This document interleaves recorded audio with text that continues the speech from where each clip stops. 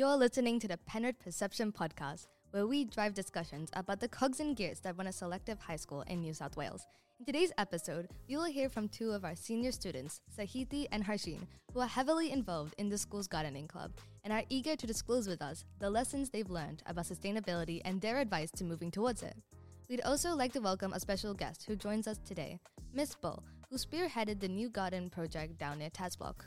We're your hosts, Manasvi and Yashika. At a time where our society is becoming more aware of our impact on the environment, this collective movement towards a sustainable future has never been of more importance. Welcome to the first episode of the new year. Okay guys, so what does sustainability mean to all of you?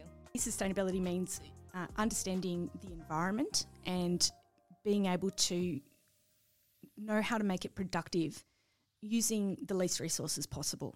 So that goes all the way from what you construct the beds out of to where you get your plants from, what type of plants you grow, how you deal with pests, insects, any sort of disease that the plants might get, and what you do with the produce. So it encompasses a huge range of things, and a lot of those are some really good challenges for our problem-solving students.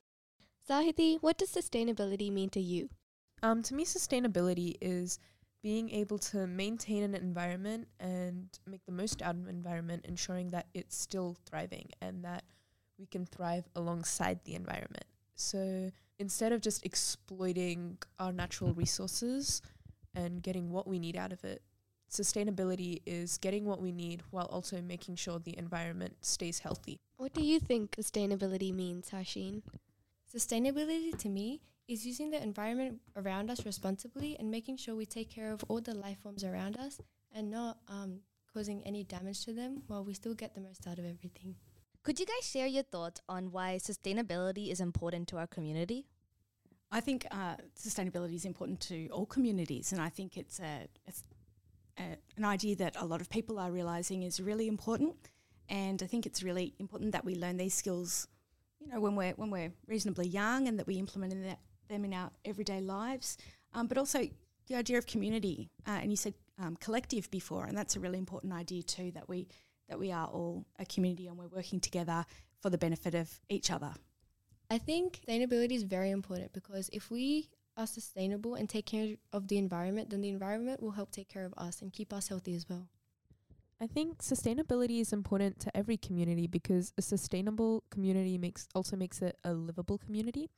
And the less sustainable you get, like the more you travel towards complete cityscapes and completely urbanized areas, it's not as livable to live in because there's so much like pollution and not enough greenery that affects other parts of life. So a sustainable community also helps the level of livability for a community and makes it a happier community in general. I completely agree. Me personally, I'd much rather wake up to the sounds of birds and trees outside than noisy cars. How do you guys stay sustainable? We try to implement a number of different sustainable measures. One of the things that we've started doing, which happened by accident, was that when the school lawns are mown, there's often a big pile of grass cuttings that usually get thrown away, put into plastic bags and thrown away. But that's actually really valuable for our composting. So we're working on trying to build some compost bins that can, accommodate all of these grass clippings that come from the school. But so we can use it, and then that creates our soil for the next year, and we don't have to buy soil in plastic bags. So things like that, even collecting the leaves from around the school. We're hoping to start collecting more compost from around the school. These things can really help us to be sustainable. So that's one of the main things we do. We have a non-pesticide garden. So we don't use any pesticides in the garden, which does mean actually that there's a lot of picking off caterpillars and slugs and feeding them to the chickens in the primary school next door. They enjoy it, and it's healthier for the soil and for the plants and ultimately for us as well who eat that produce. And so I guess those are some of the main things that we do. We love the work that you guys are doing. So what improvements have you guys made in terms of the sustainability in the school? So some things we've done to create a more sustainable garden at school is we've implemented a timed water sprinkler. so that we don't need to constantly go around every day using a hose, which does waste a lot of water. Instead, we have a time sprinkler that waters the plants when we need them to and only for that period of time, which means we save a lot of water. We also laid mulch all over the garden.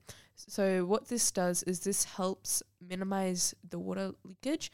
So all of the water that we do use is saved and utilized properly.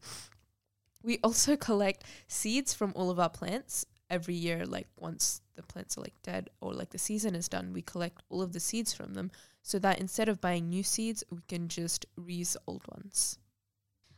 So in addition to what Sahithi said about saving seeds, we also propagate a lot of succulents, which is a lot of fun. And we propagate a lot of succulents, which is really easy to do, and it's really quite an enjoyable thing. And we found that a lot of students actually really enjoy having them and looking after them, which is really wonderful to see.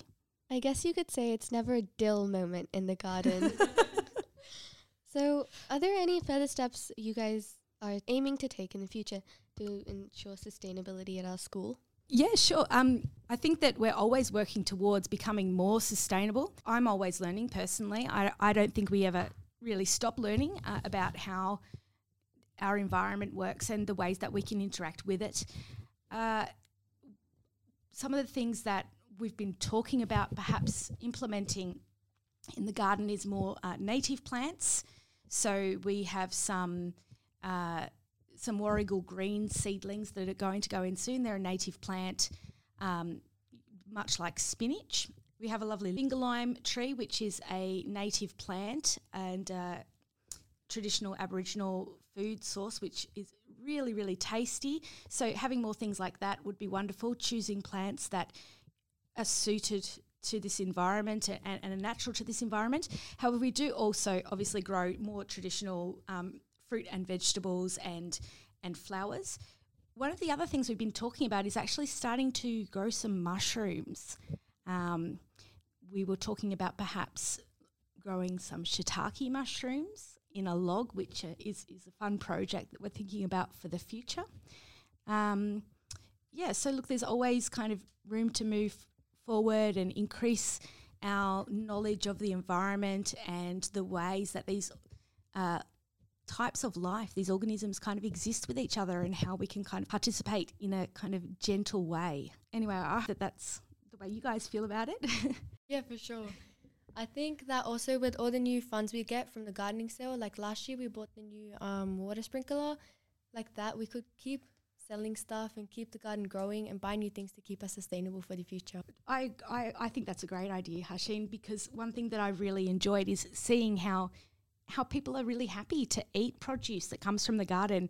I think I actually saw at one of our sales a year 10 student eat a radish raw, just bite it. I think we washed it first. I hope we washed it first.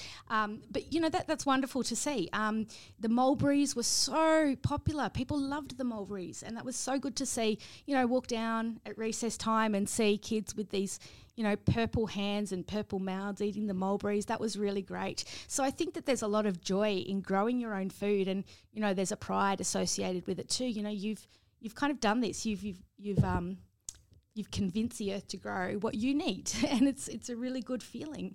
And I think that when we grow the community and when we keep on, creating this enthusiasm as well as, all these really practical skills, like my gardening group are an incredibly practical lot of people. They work really hard and they take initiative and they're just really good at it, and they're not afraid to get their hands dirty. One thing I really love to see is, people who aren't afraid to pick up a slug and go and chuck it at the chickens. I think that's shows a real understanding of the environment. It's awesome, right?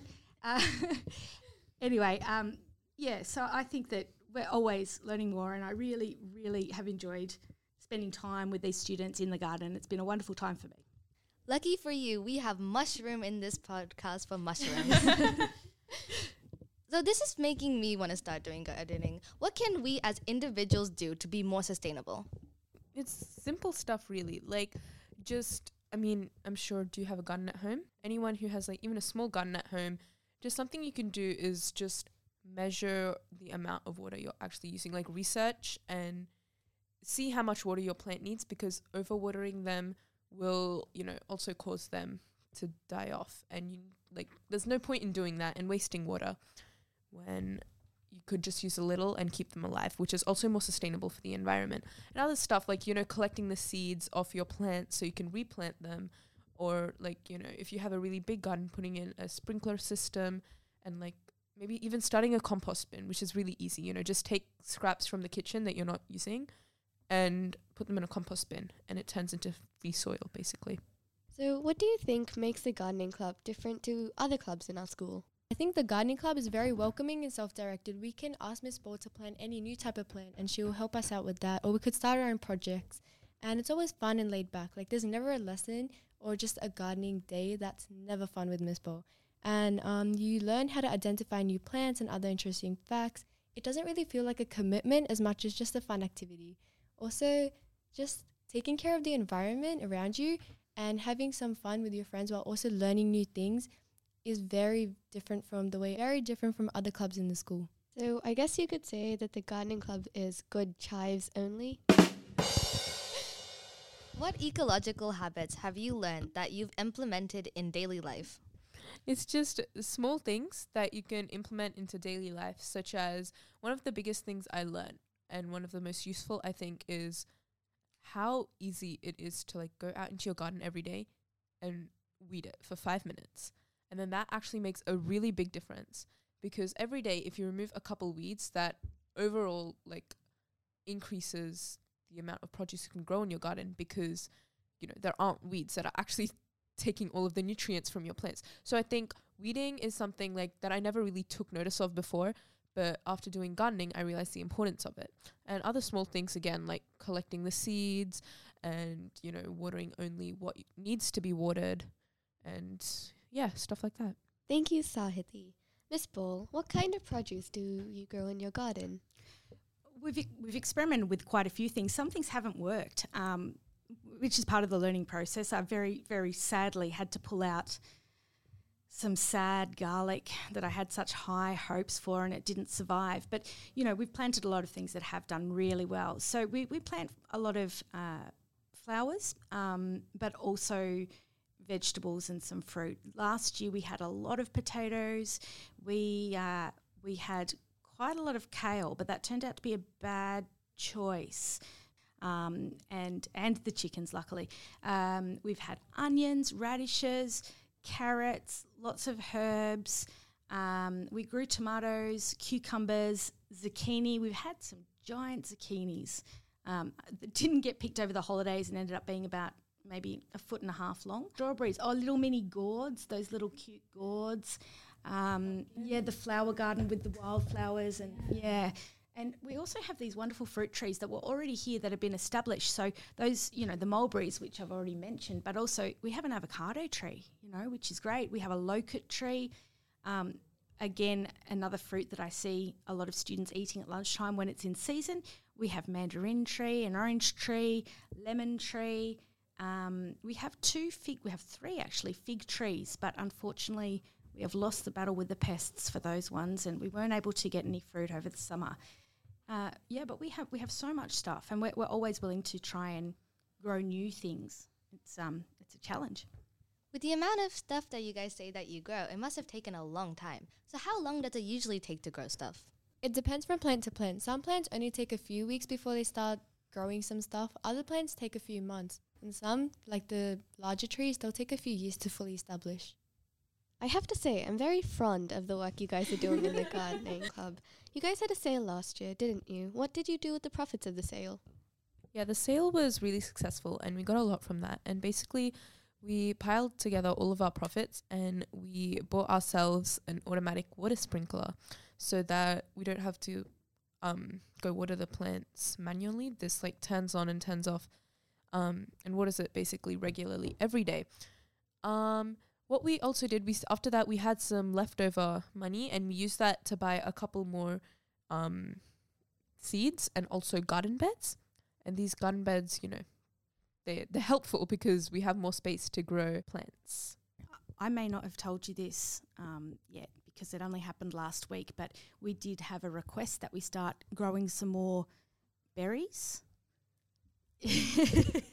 So last week I went, and with some of the proceeds, and we still have quite a bit left, but with some of the proceeds I bought some passion fruit vines, some blueberries, some more strawberries, and some raspberry plants.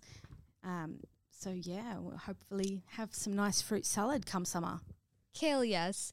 What happened to the produce not being sold?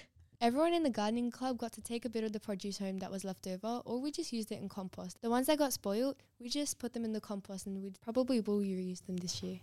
Are there any lessons learned in the club that might apply in academics? Yeah, I think one big thing that the club teaches us is responsibility, but also perseverance. Like, we try to grow plants and they don't always work out, but like what gardening teaches us is to try again and like try different methods. And I think this is really useful in academical subjects because like in school, obviously not everything you'll get right the first time, and gardening helps us persevere, and we can take those skills and apply them to our subjects. What are some new ideas you want to introduce this year? We're going to sell new things. Like last year, our main focus was just seeds and succulents, but this year we probably will have berry baskets and a lot of new produce and a lot more plants. We're also trying to find how we can sell things that appeal to the school community more. So more creative things that are, you know, useful for students and stuff that students like Hashin said, the berry baskets, and also we might continue selling succulents. That was something students really enjoyed last year. And yeah, other stuff like that. Like we need to like find out what students like. It's not kale. Yeah, it's really not. Oh my god, that sounds like a great idea.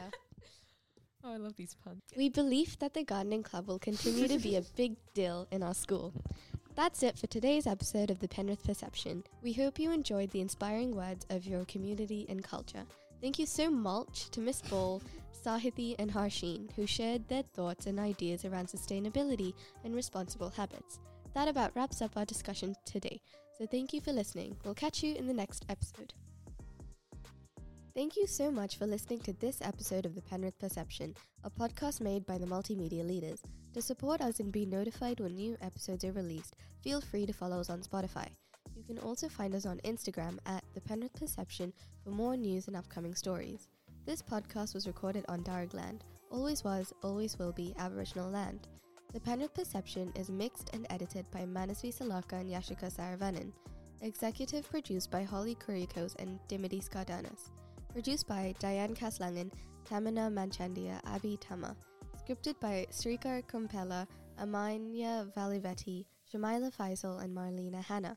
Graphic design by Jai Zhu. Music composed by Preetham Telugu.